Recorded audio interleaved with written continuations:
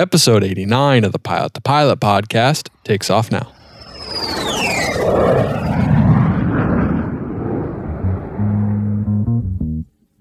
My name is Mike. I'm currently a C-32 pilot and have experience in the C-17s. What is going on, AV Nation? Welcome back to episode 89 of the Pilot to Pilot podcast. My name is Justin Seams, and I am your host. Today, I'm talking with Mike from @VectorsToFinal. If you don't follow Mike on Instagram, you need to follow him right now. Stop whatever you're doing, pause the podcast, go to Instagram, search vectors_2_final, and be prepared to laugh. Now, you're probably only going to laugh if you like dad jokes because that is all he has, and he has some other good stuff too. But check him out nonetheless. You will truly enjoy it. And he also has a pretty cool job, which we're getting ready to talk about right now. AV Nation, if you like today's podcast, please leave us a review on iTunes. You can also check us out on Instagram @PilotToPilot, our website, PilotToPilotHQ.com, and our Patreon if you want to support us, which we truly appreciate and couldn't create this content without our supporters on Patreon. Patreon.com/PilotToPilot. AV Nation, I want to keep you any longer. So without any further ado, here's Mike from Vectors to Final. Mike, what's going on, man? Welcome to the Pilot to Pilot podcast. Hey, Justin, thanks for having me. I really appreciate you getting invited on this. Yeah, I'm excited to have you on, and the infamous Mike with the great dad jokes and impersonating everyone's pictures online. Dude, I just hope I live up to the hype. I mean, you talked me up in your story today, and it's going to be disappointing when everybody finds out that I'm a lot funnier online than I am in person. Yeah. Everyone's like, someone made a joke saying you have a ghostwriter and you're be really boring in person. So then I was starting to spread that around. 100%. No, it's my Google skills for finding jokes. But I think it's mostly my filter that I can find stuff because a lot of my jokes that I find are not appropriate, which is not going to be good for Instagram in my account. Yeah, not good. Well, cool, man. Either way, like I said, thanks for coming on. I appreciate it. You have a cool Instagram page, and I think everyone should follow you. Check it out. Humor in aviation is needed, obviously. You know, aviation, it's very serious, but I love humor side of it, and I love that you are able to kind of poke fun at some stuff and have some cool little captions too. Thanks. No, yeah, I started it kind of because I looked at a lot of other Instagram pages, and everybody has the cockpit photos or the flight attendant photos, and then I started thinking about well, can I combine the two? And then on one of my deployments, I just made a goal of hey, how many photos can I take? How, obviously in not critical phases of flight, who can I make fun of and poke fun at? And yeah, it's grown towards I'm at almost 13,000 now, and it's a lot of fun to try to recreate some, especially the flight attendant photos, is what I think people haven't messed with yet. It's an honor to be recreated by you, right? Yeah, well, I don't know. I get people's submissions. People are asking me to do theirs. So I welcome if people have a good idea. Sometimes some are not so easy to recreate, like a helicopter photo. I'm like, dude, I can't. There's no way I could do that on a C-17 or a C-32. But I hear excuses. All right, man. Okay. All I hear is excuses. I'll go talk to Marine One and see what I can do. Maybe I don't know. You gotta go start flying helicopters. Sign up for more time in the military, which I'm sure is just what you want to do, just for your Instagram page, right? Yeah, exactly, dude. If it gets me followers, that's got to be do it for the IG, man. Yeah, I'll put that on my next performance report. There you go. Yeah, I did it for the IG. Oh, good job. We appreciate that, Mike. And here's your exit. Yeah, and here you go. Well, cool, man. I want to go ahead and get started a little bit. I want to know more about you, why you got in aviation. So what was the original inspiration for you to start flying? Honestly, it is not romantic at all. Both my parents were military officers, so I knew I wanted to go to join the Air Force. I went to the Air Force Academy following my dad's footsteps, and then I had really poor eyesight. So when I was at the academy, even growing up, aviation was not something in my cross check at all. I did not think I could be a pilot. While I was at the academy, I got introduced to the glider program that they have out there in Colorado Springs. So we went from learning how to solo a glider, and then I actually became a glider instructor pilot. So then I upgraded over about a semester, and then would teach other cadets and even other officers how to solo the aircraft, and then even would teach the instructors. So I would instruct the instructors later on to make more instructors. And that kind of got me, interested in aviation and Air Force flying. And honestly, I was kind of excited to wear a flight suit and not, the other uniform all the time. So that was motivating. And then while I was at the academy, they let me do PRK, which was eye surgery, a little bit more intensive form of LASIK. Corrected my vision. And then at graduation, I was allowed to kind of select what job I wanted post-graduation. I was kind of tossing it up between maybe med school or maybe some other type of job. And I knew that pilot training was kind of a once in a lifetime opportunity, especially flying for the military. And that maybe med school, I could, kick the can down the road or do that at some other time. So, well, if you need to talk to anyone about medical school, my wife's in medical school right now, and I would probably say, don't do it. It's worth it one day. But right now, it's rough. That's when I talk to some other friends that are, in PA school or they're surgeons, and they're like, dude, this is, and seeing their how often they're on call and they're sitting there in the hospital. I'm like, that sounds worse than what we were doing. Yeah. So, yeah, no, thank you. Yeah, she's just in the medical school part of it, and it's intense, man. All she does is study. So flying seems to be more fun, and you're already through the hardest part. You already got all your ratings. So, I mean, now you're just enjoying it, right? And it's a way better view, right? Like I'd rather way better view. At 30,000 feet, looking out at sunsets, like somebody coughing in the face in a hospital. But a doctor might be able to fly in the back of a private jet because they make so much money. So there's some pros and cons too. Talk a little bit about the Air Force. Why the Air Force? I know you said your dad was in the Air Force, but was it always the Air Force, like Air Force and only Air Force, or would you have joined any branch in the military? Yeah, both my parents were Air Force. My mom and my dad were both Air Force officers. It was definitely Air Force. I just grew up, all the way through my senior year of high school around the Air Force and Air Force bases and overseas and in the States. And it wasn't really a question for me at all. I'd been around some friends that were Marine Corps brats, is what we called it, like dudes that had parents that were Marine Corps officers or Army brats. Had some other family members that were Navy and Army, but the Air Force in general just seemed to have a better quality of life. So that was a draw for me. And then I didn't really, change his heart. So I kind of liked moving around every 2 years. I liked the driving on base and seeing everybody in the Air Force uniform. So it was kind of just a natural selection for me to follow that path. Yeah, it's a complete different, like the way you grew up in your world. I feel like we grew up in two completely separate worlds. Like I've never been on a base before. Both my parents are civilians. They weren't in the military. So it's funny how the influences you have in your life can not necessarily push you, but can guide you down a certain path. Like maybe if you weren't in a military family, maybe you wouldn't want to go to the military, but it'd be interesting to see if you still found aviation. Oh, totally. Yeah. I don't know that I would have. And then even interesting for some people that don't know about the Air Force, like not every Air Force base even has a runway or an airport, So a lot of bases we were at did not have that. So I was not around aviation. Really, I was on the Air Force, but not aviation. So it was just total happenstance. I kind of fell into the pilot gig. Absolutely. Talk a little bit about getting into the service academy, because I know that's a goal for a lot of people, a lot of young people.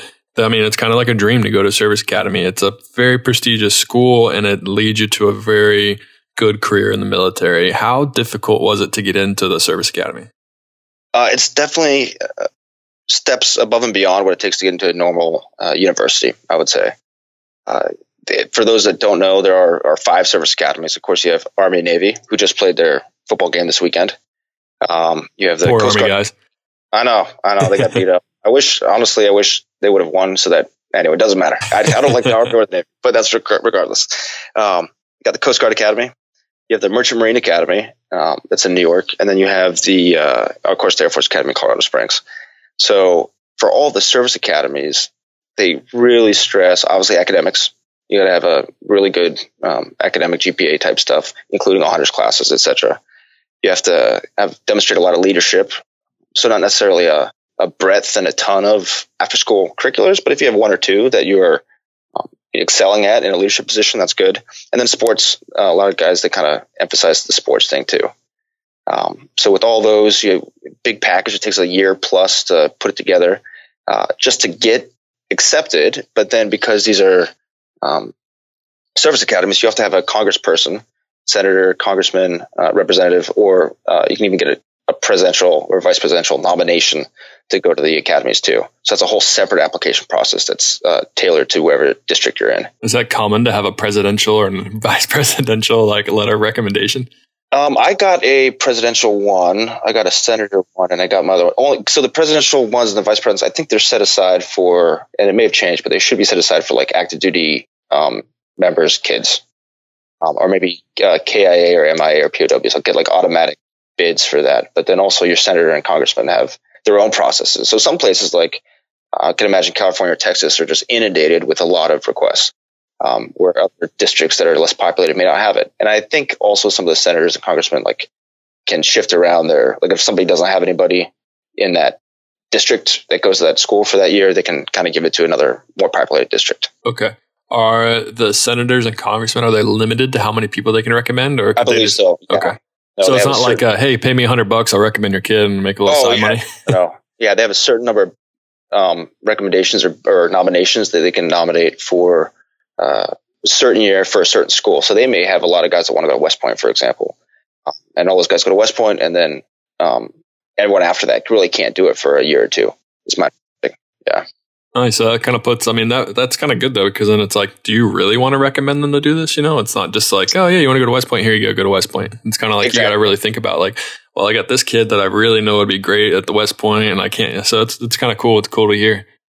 And I think it's really, it's not a haze per se, but it does weed out a lot of people who, just throwing their names in the hat for like a state school or something like that. It is a lot of paperwork, and, you have to do a whole medical process. You got to do a physical fitness test. All this kind of stuff goes into it that, is important, and kind of weeds out people that were just in the ring for no reason. I was just about to ask you, what is the process of getting that? Do you, I didn't know if you just say, hey, will you please recommend me? But you have to do a physical test, a mental test, and all that kind of stuff just to get a recommendation.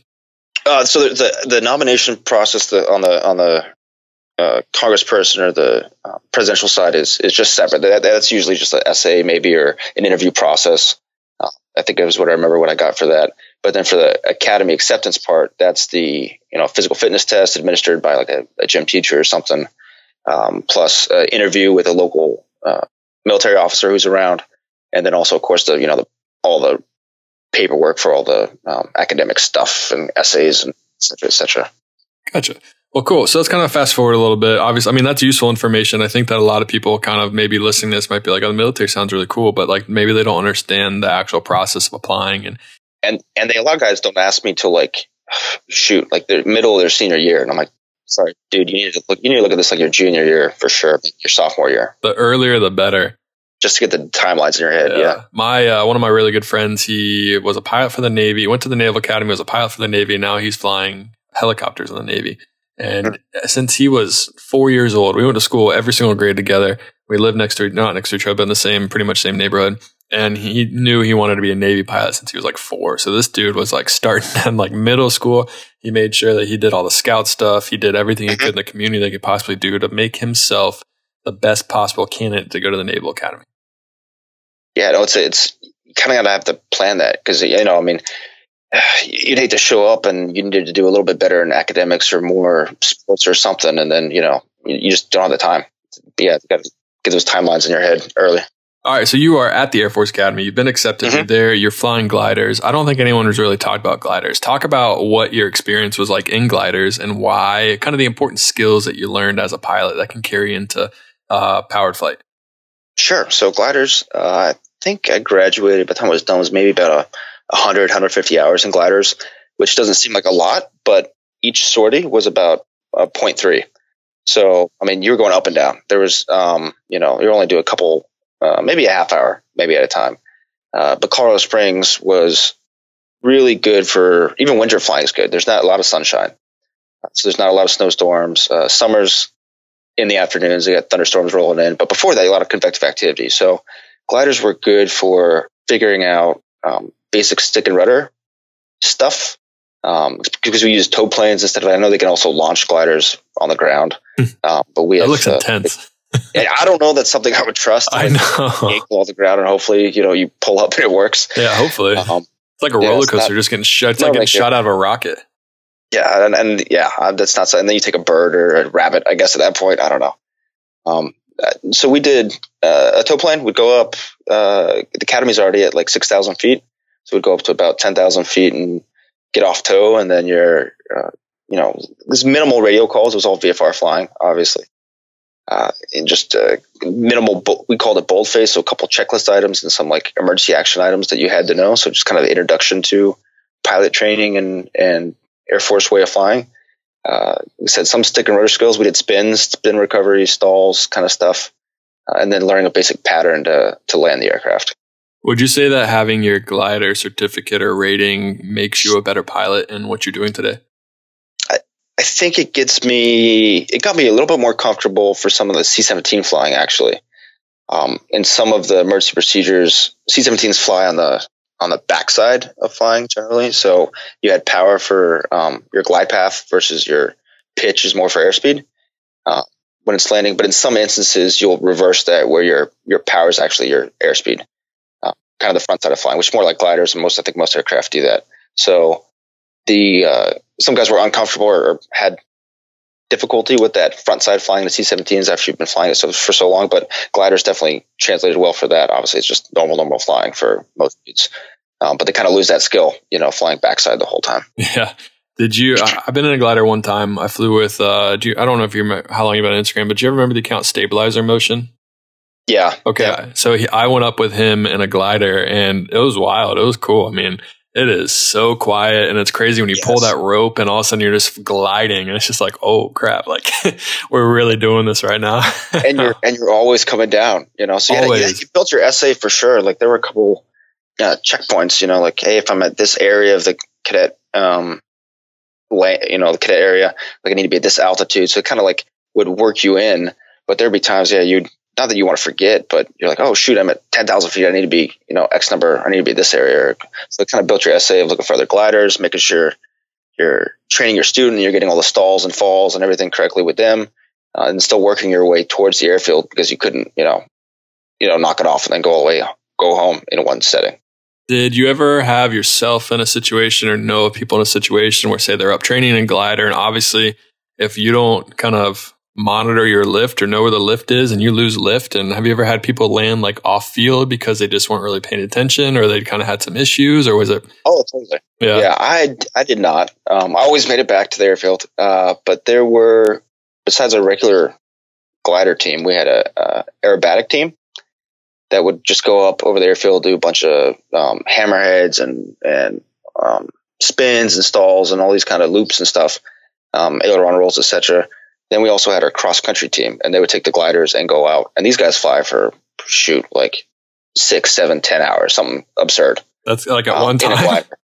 Right. I mean, it seems fun until you got to like pack all your food and if I'm packing a lunch for a glider flight, I'm doing too much. Yeah, exactly. But you're cramped and but those guys would land out often because they'd go out and they try to find thermals or wave lift off the mountains, and then would end up, it goes away and they're kind of like stuck out. So then, and that was the good thing about gliders is it kind of made you find places to land and build your essay on. All right, if I'm here, all right, there's a patch. If I need, if I lost all lift, and I'm not finding this thermal, I can land there. Absolutely. And just so we can break it down for everyone else, essay, situational awareness, that's what you mean? Yes. Okay, cool. Yep, absolutely. Just make sure we're all on the same page in case anyone's listening, like, what's essay? Is that some cool military term that I'm not allowed to know? I use that, I think, too much. Like instead of FYI, instead of emails, I'm not like FYSA in emails just to. You're in the military and you're a pilot, so you have to have acronyms, right, for everything. Ton of acronyms. Yeah. I've been going through my head trying to make sure I'm not spitting acronyms at you. That's really funny. It's all good. We'll just have to clarify if you do. But so yeah, you go to the Air Force Academy. You have an issue with your vision, and you got that the surgery. Was it surgery, or was it kind of like LASIK, like high intense LASIK?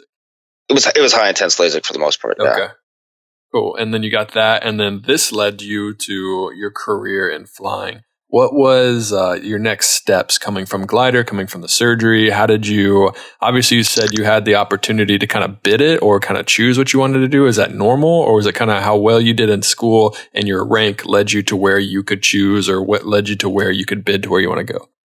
A mix of both. So they were kind of rack and stack you with your job, or not with your job, I guess with your academic scores and your physical fitness scores and your military scores, and you kind of a whole like 1 to N of who everybody is.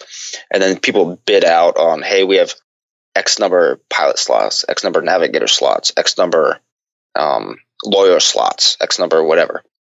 People rack and stack and put what they want in there.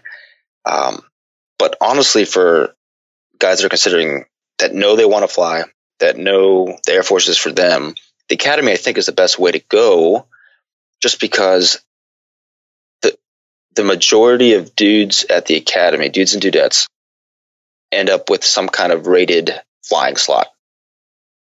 versus in some of these ROTC units and OTS units, they have fewer available because it's nationwide that they're competing.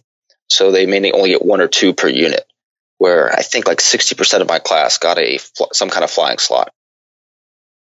So I don't know that's going to be the case all the time. It kind of ebbs and flows with the needs of the Air Force. But if you want to be a pilot, I think the academies are definitely a way to go. Yeah, this is interesting because I have a good buddy here whose fiance goes to medical school with my wife, and I interviewed on here. His name's Isaac Cornell, and you did? Yeah. So he's kind of on the opposite side. Like he went to Cornell, he was in ROTC, he kind of went the opposite way, and he still got a pilot slot, but he had some issues. Like he didn't get it right away, and he had to work for it and all that kind of stuff. And so it's really interesting to see 2 different routes to be in the Air Force and be a pilot in the Air Force. That would get pilot slots and lose them later on for some reason. So I would go to lower dudes on the rack and stack, maybe because of medical or something. Then it would bump off. Or the reverse would be guys that were low, maybe improved their grades and got a pilot slot from, I don't know, it opened up from personnel somewhere and came down. So did you always? So like obviously it's kind of up in the air. Like it's not guaranteed you're going to be a pilot. Now obviously Air Force needs pilots, but they're still not just going to select everyone. So there's some criteria and there's a lot of competition. Did you ever in your mind think of a career outside of aviation, or was it all like aviation or nothing? Like I said, it wasn't until even my junior year when I got this eye surgery and had been gliding for a while that I thought about being a pilot. So other things I thought about were maybe being a maintenance officer to be on the flight line and kind of support the mission. I thought that might be interesting. I thought maybe being we call them Office of Special Investigations, but they're like our Air Force. It's like NCIS in the Navy, or like it's like our investigation branch of our cops. I thought that might have been interesting. Totally different road, But there are tons of Air Force careers. Like I said, med school was something I'd looked at until I figured it was a once in a lifetime opportunity to do Air Force pilot training and to fly these planes that honestly I wouldn't be able to fly anywhere else. No, definitely not. When did you start your training for Air Force pilot? So post graduation, I actually lucked out and I went to joint pilot training. So I went to Whiting Airfield down in Pensacola, Florida, and trained with the Navy and flew T-34s down there. So I didn't take the standard T6 route that a lot of guys now take. When the plane was still available, I took the T-34 Turbo Mentor, I think is what it was called. So our squadrons were mixed with Coast Guard dudes, Marines, Navy, and then also the Air Force, where we learned Navy. It was just Navy, and it was their standard Navy training, but we were a couple like exchange students down there learning the Navy style of training. What was that like? It was different, very different. Good or bad, or just different? Both. Yeah. I think for a lot of the military pilots that are listening, that you always hear that the Navy tells you what you can't do, while the Air Force tells you what you can do. So the Navy leaves a lot more up for interpretation, at least at the time, with a lot of their regs, and the Air Force was more prescriptive in what you could not do. But it was interesting. I mean, and learning from the other services, a lot of the Navy guys and girls would go rotary wing. So a lot of them were not fixed wing pilots. A lot of the Marines were not fixed wing pilots. So kind of, expecting that they were all going to go to HH-60s or whatever and going on a ship and the different missions they were going to support. It was just interesting. And the Coast Guard, they were thrown in there and learning what they did. I don't know. It was a great experience. Took a little bit. They were slowed down. I think it was about 6 months worth of initial training that a lot of guys would do in T6. I spread that out over about 2 years. So slowed down a little bit, and I had a med issue with an eardrum too, so that set me back a little bit. But I mean, Pensacola was perfect training, way better than some of the other Air Force locations for pilot training. I did a bunch of aerial survey flying in Texas, and Randolph Air Force Base I would see a ton of their planes all the time. Or you have Del Rio, which that would suck. Del Rio's the middle of nowhere. It's great location. So I very thankful that I ended up in Pensacola, Florida. Yeah, absolutely. I'd say you hit the lottery, man. Yeah. What were the personality differences like in the Navy pilots, Air Force pilots, and Coast Guard and the other pilots over there? Marines obviously have that kind of stereotype, and for the most part, I think it was true, is that they're a little bit more hard, obviously, because they had all graduated, if I remember, they'd already done, their commissioning, but they already then went through an infantry school because every Marine's an infantryman. So like they'd already done this whole land nav for like 6 months of their running around the woods and shooting stuff and being like an infantry guy. And then they're starting their pilot training. So they already had kind of a little bit more military experience than some of us who just graduated college or the academy and came to pilot school. Coast Guard were super laid back. They have a totally different. We'd give them, we'd rib on them because they were. I think at that time they were switching over to Department of Homeland Security, so we'd make fun of them for not even being DOD anymore, and we'd make like, dude, you guys aren't even military. And it's like, why are you here? Exactly, yeah. They're like, well, we'll pick you up when you fall in the water. I was going to say the Coast Guard. Someone sounds like you give them crap until you need them to save your life. Exactly. Yeah. He's there going to be like, I remember you. We're going to let you swim a little longer. Is that water cold? Yeah, exactly. And they would. I think they picked us up when we did our water training. The Coast Guard helicopters would pick us up and let us back down when we were practicing that. So yeah, like you said, a lot of different personalities on there. It's really interesting that you went to the Navy side to do your training. I flew with a guy at the company I fly with now, and he was a Navy pilot. And he said that Navy pilot skills have gone down ever since they incorporated the Air Force in there. He said that the Air Force mentality just brought it all down, it's really funny when you hear, like, you ask an Air Force guy that, they'd say the opposite. You ask a Navy guy to say that, they'd say complete opposite what you say. So it's really funny to hear both sides. And it was interesting seeing the instructors coming in. So like having the Air Force instructors teach Navy guys, and in that environment after they'd already been operational for a couple of years, just trying to wrap their heads around how Navy does things differently. It may not be better or worse, but it's just, like I said, they maybe a lot more autonomous with some things, which I don't know, it's just different. Well, it's just like expectations, though. They expect their Navy pilots to do certain things, and then when they get an Air Force pilot and they expect other things and they do something that maybe the other pilot doesn't expect, it could lead to a lot of confusion in the cockpit. So it's definitely different, just different, like you said. Yeah, one of the things I liked the most, though, was that the Navy kind of treated it more like a big boy program. I think Isaac talked about it in his podcast of the 12-hour duty days as a student pilot in the Air Force side. You're in it at 6 to 6 and you're doing stand up where you're getting yelled at, but with certain emergencies and rote memorization, some other things. I didn't experience that at all until I went on to my advanced trainer. At the Navy was you had a class of academics maybe for a couple of weeks with your guys in your class, quote unquote. But then after that, it was all shotgunned. Like schedulers would call you and say, hey man, you're flying tomorrow or you're flying the next day. And you'd show up to your brief and you should be fully prepared. And there were times you'd be driving in a Florida afternoon, and you may not have an afternoon flight, and your instructor texts you or calls you like, "Hey, weather looks bad. We're just going to cancel, and we'll see you tomorrow." Which is totally different than this formal release program that the Air Force did, where you had to sit in a classroom for 12 hours time, even if you were weathered out, just to study with each other. Oh my gosh, that sounds awful. It was definitely put you through the ringer, but Navy was the opposite. It was big boys show up and know what you got to do. Yeah, I remember Isaac was talking about how once he got like further in his training, he really appreciated when he was finally treated like a grown up and an adult. Mm-hmm. He wasn't treated like a child. So it's funny bringing up the Navy side of it, even though you were Air Force, but training on the Navy side, they might have given you more freedom. Maybe freedom's not the right word, but you had more flexibility and it was just structured completely differently. Totally. Yeah, that's really crazy. What is, so obviously the Air Force is like, needs pilots, right? Like you hear about all the time, the need pilots. You hear about how they are offering some crazy bonuses to keep pilots and do all this kind of stuff. What is it? You're in the Air Force. What is it actually like right now? Like, do you feel that the need of pilot is like such a heavy burden for the Air Force, or do you think everything is a little bit better than what might look like from the outside? If you don't know, it's not a big deal. It was just came. Yeah, I don't know that off the top of my head. Yeah. And I know how I see it, but I don't know what the chief of staff said. So I'd rather, Sounds good. All right, cool. So you are in your training. You said you were flying the T-34s, right? Yes. What was next? What was after T-34? Following T-34s, I went to Vance Air Force Base in Oklahoma and learned the T-1, which is a business jet type aircraft. I think it's Mitsubishi is the type rating that I got out of it. Condolences. Yeah, like Mitsubishi 400 or something, I think, or Beechcraft 400 or something. I think it's a Beech jet, yeah.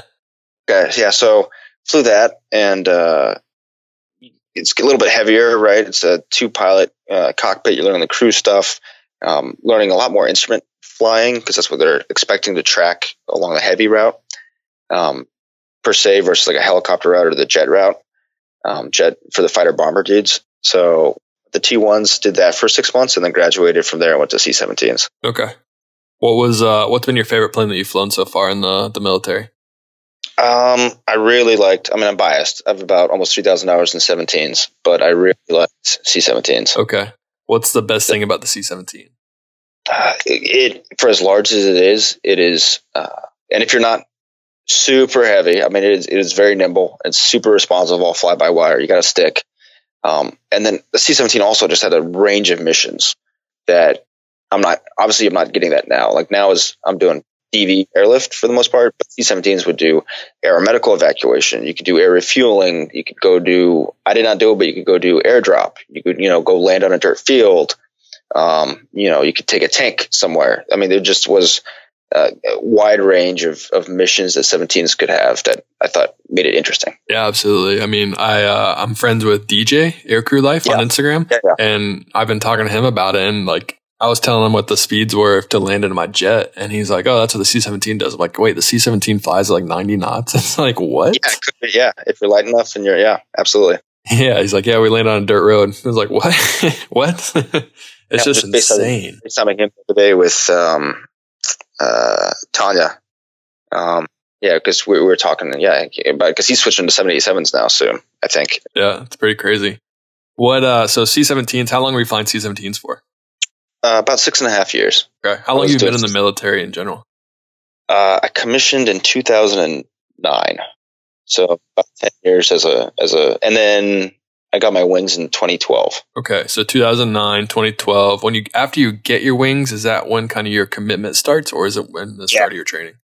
Oh, it starts at the end of your wings. Okay. So it's 8 years, or is it more? It's 10 years. 10 years.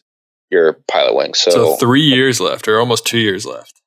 Yeah, pretty much. 2022 is when my commitment is up. Are you the type of guy that has that countdown on your phone, and as soon as it rings, you're throwing your uniform away and walking away, or are you kind of seeing a career in military? I was a scout growing up, so one of the things I keep carrying forward is Boy Scout motto: "Be prepared." So I kind of have all my ducks in a row. If I want to punch and go to the airlines, I have my ATP, my CFII, see all that stuff on that side, and I'll probably get my apps warmed up. But I'm also working really hard at flying, and also all the officership that you have to do on the inside, in case I do the career stuff. So I'm not checking out on either side. I just want to keep my options open until I have to make a decision here in a couple of years. So say you want to stay military. What does a career for you in the military look like? Like, what else would you do to keep progressing? So that's the one thing I think airline dudes don't know a lot of for the Air Force or the military side is we're still officers first. So even though flying from here on out, I probably the next couple of years would kind of stop flying. I would go to, if I wanted to keep progressing in rank and doing that career stuff, I'd go to, we call another graduate school for military education for about a year, which is not flying. And then I would probably go to we call a staff job where I'm on a headquarters staff and I'm helping publish guidance for the flyers that are out there for maybe 2 to 3 years. That's another 2 to 3 years of not flying. And then maybe coming back to a squadron to be a commander or a second in command type person where I would then fly again. So if I kept progressing in my career as an officer to try to promote and make rank, and there's a lot of stuff I have to do that's not flying related for years at a time. Which is different than airline guys, that are just line flyer all the time. It's very different. And it's really interesting to think as an aviator to progress in a pilot world or to progress in an aviation atmosphere that they would take you out of the plane to do other things. And then in 5 years, they bring you back to start flying again. It's like, well, just 5 years lost. Like you're going to be a little rusty, I think so. Yeah. But then at that point too, for a lot of the senior leaders, who are coming back into the cockpit, they're not going to be the guys on the front line, flying the F-16s in a combat, or they're not going to be the guy landing first the C-17 in Syria at a dirt strip.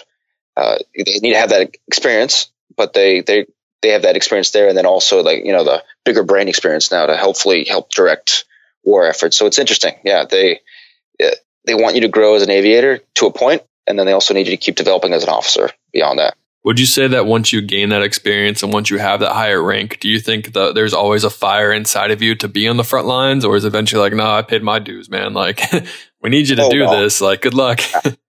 I think everybody wants to stay in the cockpit and wants to keep flying and wants to keep, leading. But I think there is some realization at some point that really anybody can fly that plane or do whatever, but there's only certain guys that are either legally or otherwise have that, the brain to make the decisions, so everybody can be a pilot, not everybody can be the commander, as it were. How many times have you been deployed? Oh, shoot. Too many to count? Pretty much, yeah. I want to say maybe 4 or 5, maybe 6, somewhere in there. I've done everywhere from Manas in Kyrgyzstan, was a big personnel center for a while that a lot of the heavy Air Force dudes will know. I've done thumb rate in Oman, a couple times at Qatar, maybe once or twice in Kuwait also. But C-17s are a little bit different because we would deploy on like a 3-month stretch. So a lot of other airframes and a lot of other Air Force people deploy 6 months to maybe a year at a time. Yeah, and I was talking to Isaac, who we were talking about earlier, and he was talking like how it can be extended and how you're out there, and it's like, oh, we need you there longer. It's like, okay. we're much closer to our 90-day deployments, and that was mostly because even at home station, I mean, we're gone half the year anyway because we're flying all the way into the AOR, the area of responsibility. So we're flying into Afghanistan, Iraq, from home station, maybe once or twice a month. So then it didn't really make. So it didn't make sense to be deployed all the time because we're doing that already. So because you're already kind of deployed as is, right? Exactly. Yeah, we're making that trip all the time anyway. So, but there are C-17s that are in theater that just need to, move cargo around that theater. So that's where you get the manning to go there for a couple months. It's crazy to think that you can be based in the States, say like wherever you're based, and all of a sudden you're just like kissing your wife goodbye. It's like, oh, where are you going? Oh, I'm going to Afghanistan today. I know maybe you don't tell them that or what, but it's just like, it's wild to like have that mindset. Like a pilot's like always traveling, always gone, but like not going to Afghanistan and go fight a war and then come back like within a couple of days or a week. So it's just like wild to think about. It is, and then stuff would change all the time. You're going to Europe, and then we call it recut, or you get retasked to go somewhere else. And that's one thing about the Air Force, that the airlines definitely a marked difference is that we don't bid trips or anything like that. So a lot of this is last minute of, hey, this mission just dropped down. We need you to go fly this, and you're going to be back in a week, or you're going to be back in 3 days, or maybe 30 days. We don't know.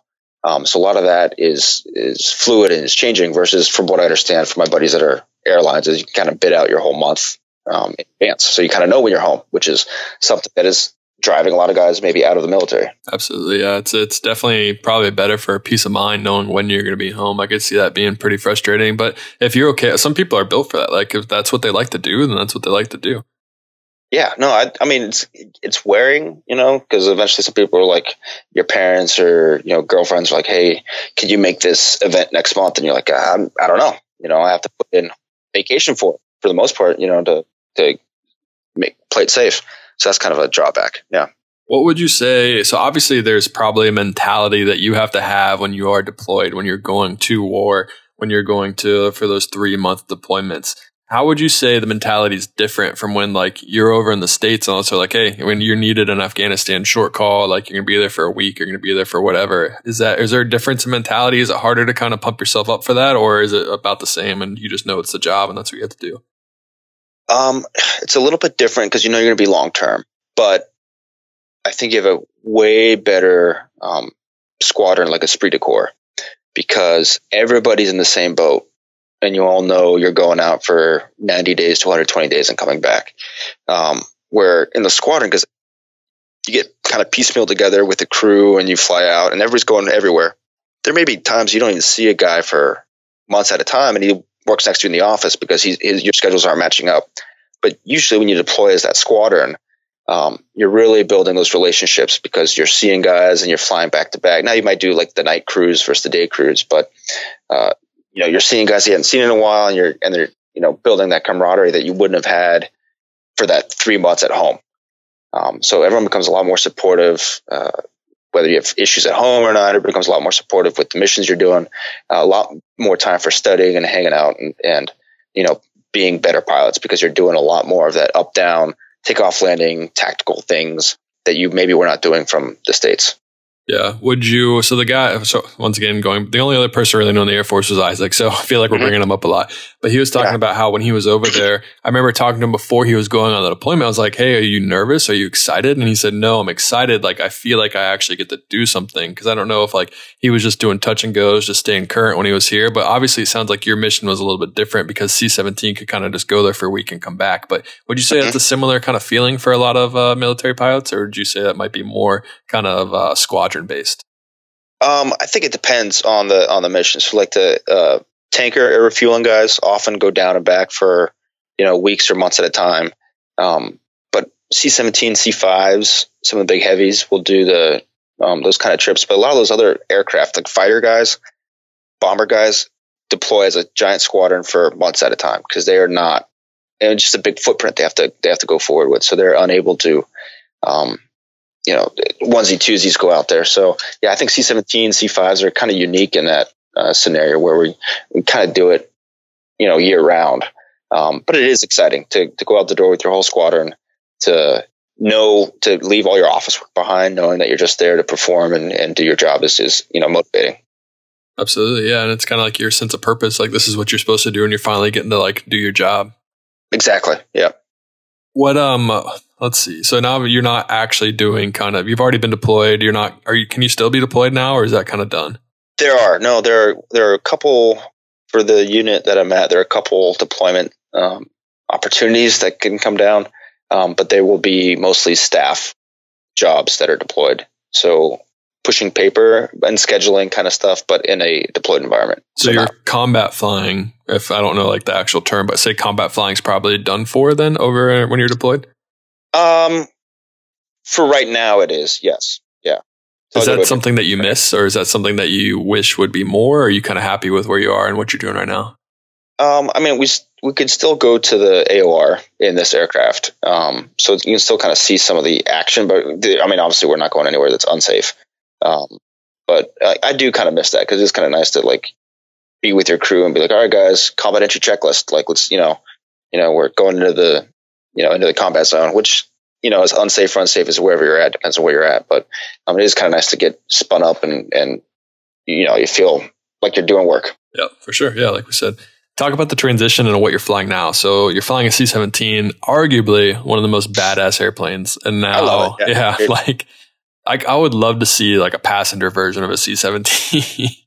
I think there were rumors because there's a Qatari airline, or the Qataris have one, I think, and it's painted in like Emirates colors because it's maybe it's Qatari airline one because they like the sheik over there owns it. But I can't imagine it'd just be a waste of gas. Oh, absolutely. 100%. Yeah. But I'm just thinking about like them, like passengers complaining about turbulence or like bad rides, but then you get a C-17 and you start doing emergency descents from 450 and get down to the ground in like 2 minutes. Like exactly. Yeah. It's just like, what? That's not even an exaggeration. Yeah. No, you can like, I think 20,000 VVI was like the max descent rate you can do in that thing. It was ridiculous. That's wild. So talk about your transition into what you're doing now. I know you said the military version of it. Just for everyone, what would the civilian type be? Yeah, so I currently am flying a C-32, which is a military derivative of a Boeing 757-200. And that's a pretty capable plane too. It is. It has, and we have the Pratt & Whitney engines. We don't have the Rolls-Royce. So pretty much the same C-17 engines on a less than half the weight aircraft. So it is very fast. So it's definitely a different type of flying. So I'm currently doing DV airlift flying. So this unit that I'm in the DC area is selectively manned. So they take more experienced pilots. So usually guys that are 5 to 10 years into their career that have the hours and the experience, usually instructors or evaluators already in their previous aircraft. They bring you to put an application package together. You get some recommendations. They bring you out for an interview. And then when you interview, they hire you for one of 3 aircraft, either the C-32, the 757, the C-40 is a 737, or a C-37, which is a Gulfstream. We have G5s and G550s here also. So you get hired for any of those in one of the two squadrons, and then you are flying the nation's senior leaders for the most part. What was the selection process like for that? Is this something you applied to, or was it something like, hey, like Mike, we've noticed you and we want you to work here, or want you to come to this unit? We're changing it, but it was just they send like a all call robo email is what we set out, on about once a year. Now we're doing it about 2 or 3 times a year of, hey, send us your applications and we'll look at it. And then if you meet it, we'll call you out for that interview process. It was very much, I think, like a airline interview. So you go out there you're there for a couple days. You have a couple meet and greets and food. There's some written tests you take. And you're interviewing the unit as much as they're interviewing you. So maybe you have certain wife and kid considerations. So maybe the DC area is not for you, or the lifestyle is not for you. So it's organic. It's going both ways.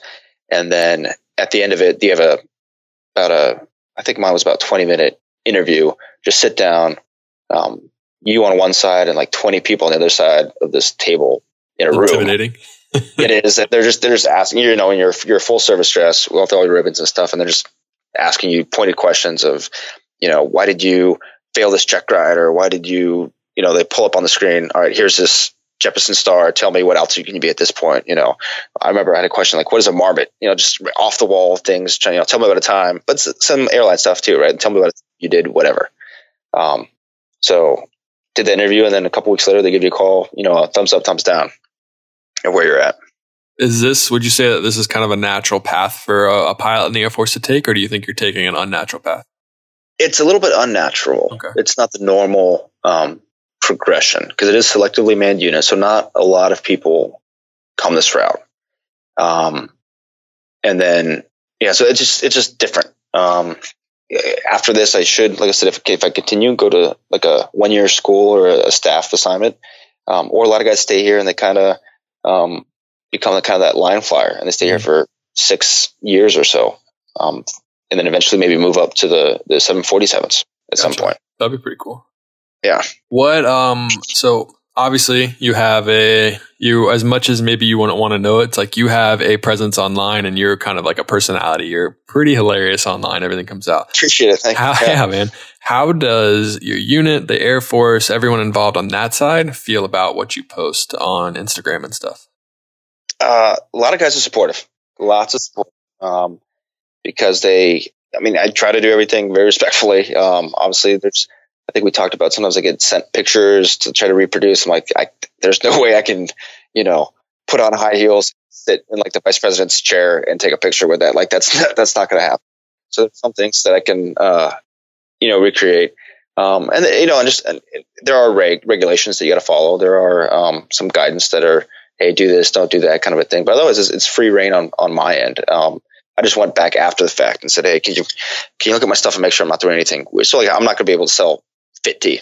Not that I wanted to sell Fit Tea anyway, but that's not something that, I'm going to do because that's a, government like endorsement thing. But use my discount code, get 15% off. Yeah, I don't know what I would sell. Maybe it's Black Rifle Coffee.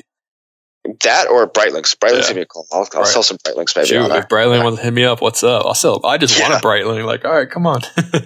Exactly. Yeah, please. Funny. Just give me a discount. That's cool though, because obviously social media in aviation is still kind of taboo. I mean, you hear in the airlines, like it's still kind of like, I feel like it's a very gray area. Like there is a do and don't, but you still see people still posting the don't and not getting in trouble. So you're like, well, is it okay then? It's like, how do you do this? And then GoPros and cockpits, and you see European airlines, like there's tons of films on YouTube and online of them just posting everything. And it's like, well, how can they do that? So it's really interesting to hear the Air Force side of it and hear kind of that they're okay with the social media and that you kind of have free reign in some aspect. And I'm sure they don't want you putting GoPro videos of like live action, like actually doing that. So you definitely know your limits, but it's just very interesting. We're in such a weird time with social media and aviation, and just it's very interesting to see where it's going to go and where they set the limits. Because like I said, like I feel like it's a little bit gray and it might need a little bit more rewording, and we need more set limits of what is okay and not okay. Yeah, there's a lot of, there's two things that I'm always mindful of. Is one is like the piloting side of it. Like, I've had guys in pictures be like, oh, well, why did that switch out of position or something? I'm like, oh, yeah, but it was maybe deselected for some other reason or whatever. But so there are guys looking at the piloting thing. So of course I'm not going to be like taking a selfie, at 500 feet above final. Like that's, some stuff, I'll have other guys take pictures. So there's that aspect to it. But then there's also, for me, at least the operational security or the OPSEC side of it. So like you said, like I'm not going to put a Snapchat story of me going into Afghanistan and back, or here's my Facebook Live of whatever. So a lot of times I'll handle both. I'll scrub photos. I kind of wipe my name out, so that's not out there. Maybe some unit patches of dudes, but then also I'll tag things weeks or months after the fact, or maybe even the wrong cities or whatever. Just because I'm kind of trying to mitigate both at the same time. Right. Absolutely. And that's probably the best way to do it, because like we said, it's like the gray area, someone might not, you're always going to piss someone off. Like no matter what you do, everything you do, someone's going to have an opinion. Someone's going to find the one fault in the picture when you're just trying to have some good, fun humor. And it's just, exactly. You got to be careful. Yep. So I was very interested about kind of, you're at a point right now where the airlines probably, depending on who you are, but the airlines are a very promising career right now. Everything looks good. The money looks good. The planes, they're getting newer airplanes, and you have the opportunity to do some pretty exciting stuff. It's like we talked about DJ. He's been at American for 6 years. He's been an FO on the 787. Now he's had to move from different cities. He's been reserve and he's done a lot of stuff to get there, and he's worked really hard for it, but he's in a very good spot right now. So you have this really lucrative career kind of staring you in the face. And then you also have 10 more years, or you have the potential to be 10 more years in the military, and you get the big retirement and you get all that kind of stuff. So like, well, how do you even compare those two? How do you choose a route? How do you know you're going to choose the right route? Yes. That's honestly something I struggle with, on a weekly, if not daily basis, because you're always kind of going both directions. I kind of mentioned before, I'm keeping my options open by, trying to do really well in the squadron as a flyer and then as an officer, and then also keeping all my FAA type ratings and things open and good to go. I think it comes down to almost the same dilemma I had as a cadet, where I kind of decided, I can do kind of med school anytime, but I can't really do pilot training anytime. Looking now, it's like I can go, assuming the economy and everything kind of stays the same, I can go to the airlines later at any time, whether I do it in 2 years from now or I kind of do it from 6 years from now, depending on hiring waves or whatever. But I can't always be Air Force 2 taxing and being like a symbol of America in another country, parking the American flag somewhere. Like that's not something that I can do all the time. And that's something I'm doing now. And I enjoy, that kind of feeling of helping American diplomacy abroad, kind of being that blue and white that's on the ramp, is exciting. And that's something that, I don't know, maybe being American 2982 is not going to be the same thing as being Air Force 2, but it's a fun job. And I know I have worldwide global impact right now, that I maybe would not get flying a full stop ILS into Detroit, 10 times a day or back and forth. Yeah, exactly. Back and forth. Exactly. Yeah. So but it's up in the air. Like I said, there's kind of talked about the deployment stuff and some of the office stuff. So there's, give and take, but for right now, it's still unique opportunities I'm getting in the military that I would not get on the outside. That's kind of keeping me in. Definitely. And I kind of like how you said that. And I kind of can kind of go to a pilot building their time now, because it's a similar, it's not the same situation, but it's similar because you have your eye on this prize, or you always are faced with the decision of, do I stay corporate? Do I go airlines? Do I stay here or go there? Do I go military? Do I this? But I think the most important thing is to get the most out of the situation you're in right now. So if you're a CFI and you need another 1,000 hours and all you're doing is thinking about airlines, like maybe you should kind of take a step back and realize how much fun you're having as a CFI and teaching people how to fly and really enjoy it, or even aerial survey or even cargo. It's like you're building this time, enjoy where you are. I miss flying a PC-12. Like that was a lot of fun. When I was in that moment though, I was so fixated on my next job and I started to resent where I was and not really fully enjoy it. And I kind of regret it sometimes. Now, granted, the job kind of sucked and the hours are awful, but I was flying a PC-12 by myself all over the country and around other countries too. Like what kind of, like, I'm never going to get that experience ever again. So it's just something that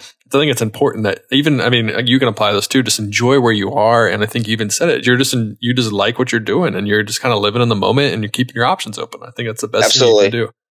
I remember there were times in 17s where you were like, man, this really sucks having to do the same route or the whatever. And now looking back, I'm like, man, I wish that was awesome having to fly to wherever, the middle of nowhere and back, trying to figure out some airfield in Africa no one's ever been to in forever.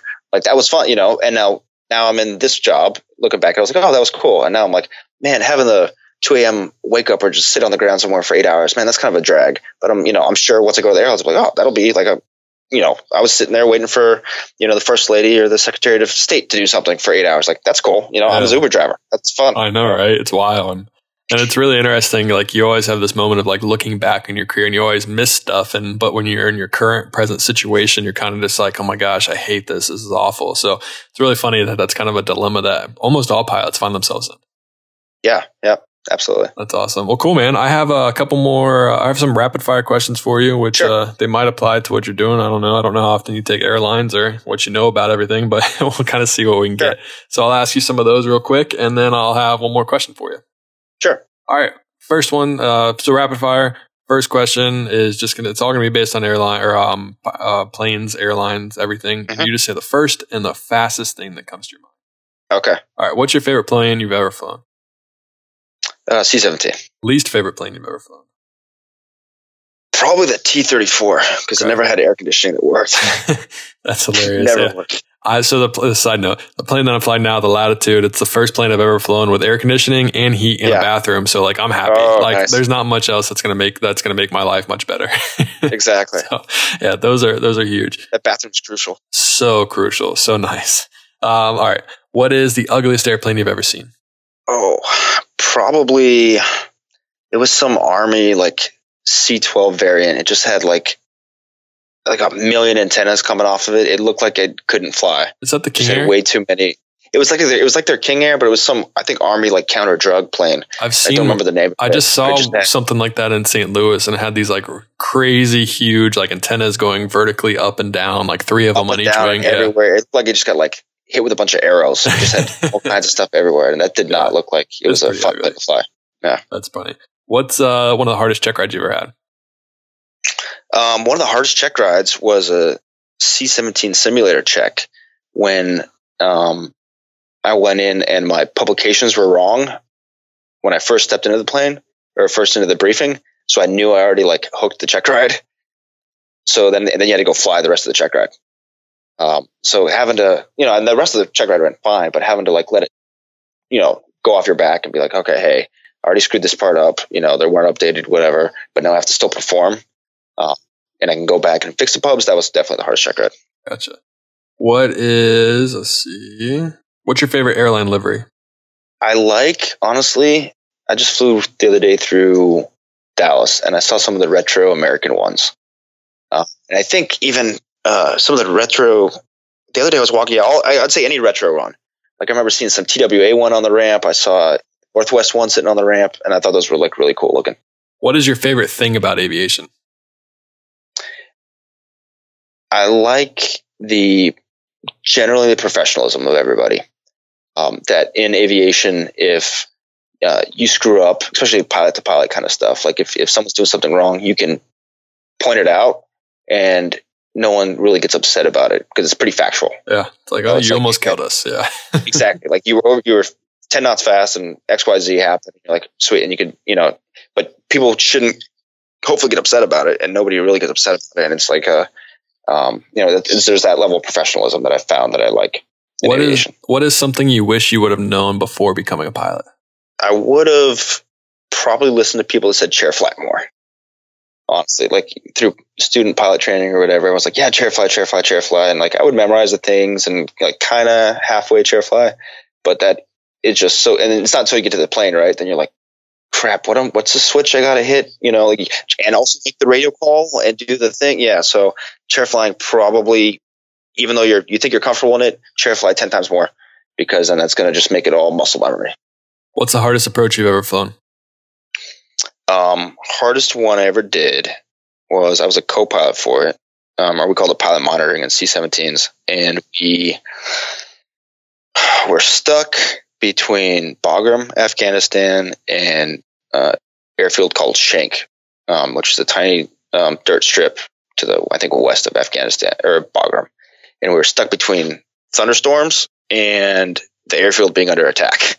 So, like, we're going to go one way and the thunderstorms are there blocking it. We turn the other way and they're like, oh, the airfield's under attack, so it's shut down, stand by. And then we're like, so we picked our way through all these thunderstorms and icing and stuff, and finally made our way to this dirt strip that was infamous in C-17s for guys that somebody had landed long there one time, somebody had broke a plane there one time. So, picking our way through thunderstorms and icing to land there at like a, infamous airport for us, for C-17s, was definitely one of the harder approaches I've done. That sounds intense. What's one of your favorite airports to land at? It can be, let's do like favorite airports in the USA to land at.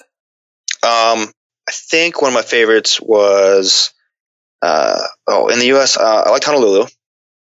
Flying out there, because you have the outside runway, you have a weird, like, it's a visual approach, like a 90-degree kind of turn to land there. And then you're like taxiing in forever. That's a lot of fun. And then honestly, kind of feeling like a big boy. I think you guys talked about it when first time you landed like Chicago or New York, and you're like, even though you're screwing up the pattern and everything for everybody else, and you're like too fast or too slow, and the controllers are yelling at you, and you need like progressive taxi because they don't know where you're going, but you're like, oh, I made it. You see your like reflection in the terminal, and you're like, oh, this is cool. Like, I made it, Mom. I'm in O'Hare. Yeah. Like, that wasn't that bad. I'm a real pilot now. Exactly. Then you get the penalty boxes, and you're like, oh, I'll sit here because I didn't get my clearance. Sorry. Yeah. Dang it. What about outside the U.S.? Do you have a favorite airport? There are a couple. Some of the ones I liked a lot were in Jordan. A couple of them, because the taxiways, they like encroach. Some of their apartments encroach like right on the taxiways. It almost looks like you're dragging a wingtip through a dude's like living room. I mean, obviously it's still outside the fence, but he's within 100 yards of your wingtip. So kind of when you're landing, in all these buildings on either side is you're concentrating on the runway, but when you're taxiing afterwards, you're like, oh, that's closer than I thought it was going to be. Yeah. You're like, well, I did not need to see that guy naked. Oh my gosh. Yeah, exactly. No, I don't. Yeah. No, I'm going to make sure that's when I'm going to scrub my photos of the cockpit and make sure he's not on the side. That's really funny. Let's see. Would you rather fly over, say, the ocean, the United States, or just like Europe, or do you have a favorite kind of topography or geography to fly over? I was going to say Europe, mostly because the ocean's okay, but it's always a little bit uneasy, if you like, whether you're doing ETOPS or something and you're like, oh shoot, I lose an engine. Now I got nowhere to land. So land just in general, because I'm scared of cat. But then I also like flying around Europe because that was one of the more challenging things learning, was the radio calls in Europe, because everybody's saying the same things that they're saying in the States, but it's just everybody has such a different accent depending on what controller you're talking to. So trying to, especially when you fly with a new co-pilot and he's like, what did he say or she say, being able to, it's almost like speaking a second language, even though it's all English, but broken English. I like flying in Europe. I feel more like an accomplished communicator. That's over funny. There. What's one thing you always have to have with you when you're flying? Water. I always bring a bottle of water. That's good. But now it's a little bit different because the flight attendants bring me bottles of water. So that's, you're living the spoiled life, man. Honestly, yeah, it's a little bit. I got to pinch myself sometimes when I'm like, 17s or some other planes, you have to go bring your own coffee and your food. And every once in a while, the flight attendant will stick their head up and be like, hey, sir, you want some more coffee or snacks? I'm like, yes, I would. Yeah, thank you. Yeah. Thank you for that. I don't want that black coffee crap. Make me an espresso. Exactly. Yeah. I'll give it That's funny. Just quick. Yeah. All right. Those are all the rapid fire questions I have right now. So you survived. Congratulations. Last question is for you. Is someone's following your Instagram account? Someone really wants to be an Air Force pilot. They want to go to the academy. Maybe let's say they're like 10 years old, 13 years old. What are like 3 tips or a couple tips that you can give them to help prepare themselves for a career or even entry into the service academy? All right. So for service academy, we kind of mentioned academics. So you got to study. You got to keep trying hard for those honors classes. You got to keep trying for the hard classes, the chemistries, the engineering, physics classes, the math classes. So having good grades is obviously a prerequisite. Sports, I think, is crucial. especially, I mean, it teaches you a lot about yourself, whether you're doing like a cross country type thing and you're more of like a solo athlete, or your team sports. I think that are important too, because you're kind of dealing with the conflict with teammates and through it. And honestly, just being, a lot of times I'm flying, we just say, hey, just be an athlete, right? Like some things are like hand-eye coordination. Like there's some things you have to just be able to do physically that I think sports kind of lends itself to. And then don't sweat it, I think is the third one. Like, sometimes things line up. Say you do all those things and you're also an Eagle Scout and you're the National Honor Society and you're, the first chair band, whatever it is. But for some reason, maybe like I said, your congressman doesn't have a slot for it. Like, I mean, that's not the end all be all, is that service academy. Or you can go to like the prep school and delay a year and get in later. But it's, don't get too wrapped around the axle of that being your only life goal, because if you don't get it by the time you're 17 or 18 and, it goes away, your life is certainly not over. Right. No, I love that. That's great advice. And I think that can be applied outside of service academy and just in general. You don't get that job you really wanted. It's like, hey, what are you going to do about it now? It's like you still have a life to live. You still have to find a way to provide for your family and your future. It's like, what are you going to do? Adapt. It's kind of like be an athlete. Figure it out. Like you just have to handle adversity and deal with it. And there's Coach Meyer, he used to always tell us, I believe it was, there's an event and there's a response, and that equals your outcome. Mm-hmm. So you can't control the event, but what you can control is the response that you have to that event, which then is what the outcome is going to be. So you can control one of the two and make sure you control your response. And you can take it one way, which is a good way, and take not the high road, but take a way that you can use it to your advantage and learn from it and grow. Or you can be a Debbie Downer and really kind of alienate all your friends and just create a bad life for yourself. So you have the opportunity to respond anyway to that. Yeah, I think that's pretty much, you hit stoicism on its head, right? Like that's a stoic philosophy for sure. Yeah. Well, cool. Well, Mike, I don't have anything else for you unless you think that there's anything that I severely missed and we need to talk about. No, Justin. No, I appreciate it. I like chatting with you. Yeah, it's a lot of fun, man. It's funny how we've never talked before other than like maybe like 3 lines on Instagram, and how we can talk for an hour and 7 minutes. Yeah, I know. Crazy. Yeah. Well, I guess my last thing is, do you have any more, what's your next big photo? So I'm always looking for the flight attendant one. So I got a couple of those. The one thing I haven't done, and I'll probably wait till I'm on my way out, is try to get a good selfie with the VP. That'll be a good one, but that's going to be definitely on the way out. Otherwise, I got a couple flight attendant ones lined up. So when you post that selfie with the VP, that's definitely you letting everyone know that you're going to the airlines. That'll be my punch. I'm on my way out. Yeah, later, guys. This is it. It's over. That's funny. Yeah. Well, hey, I appreciate you coming on, man. I really do. Thanks, thanks for taking the time, and I look forward to getting this episode out and telling your story. Yeah, perfect. Thanks. And that is a wrap of episode 89 of the Pilot podcast. I hope you enjoyed today's episode. And as I said earlier, please leave us a review on iTunes. Check us out on Instagram at PilotThePilot, our website, pilotthepilothq.com. And also email me if you think you know someone that should be on the podcast, pilotthepilothq@gmail.com. Aviation, that's all I have for you today. And as always, happy flying.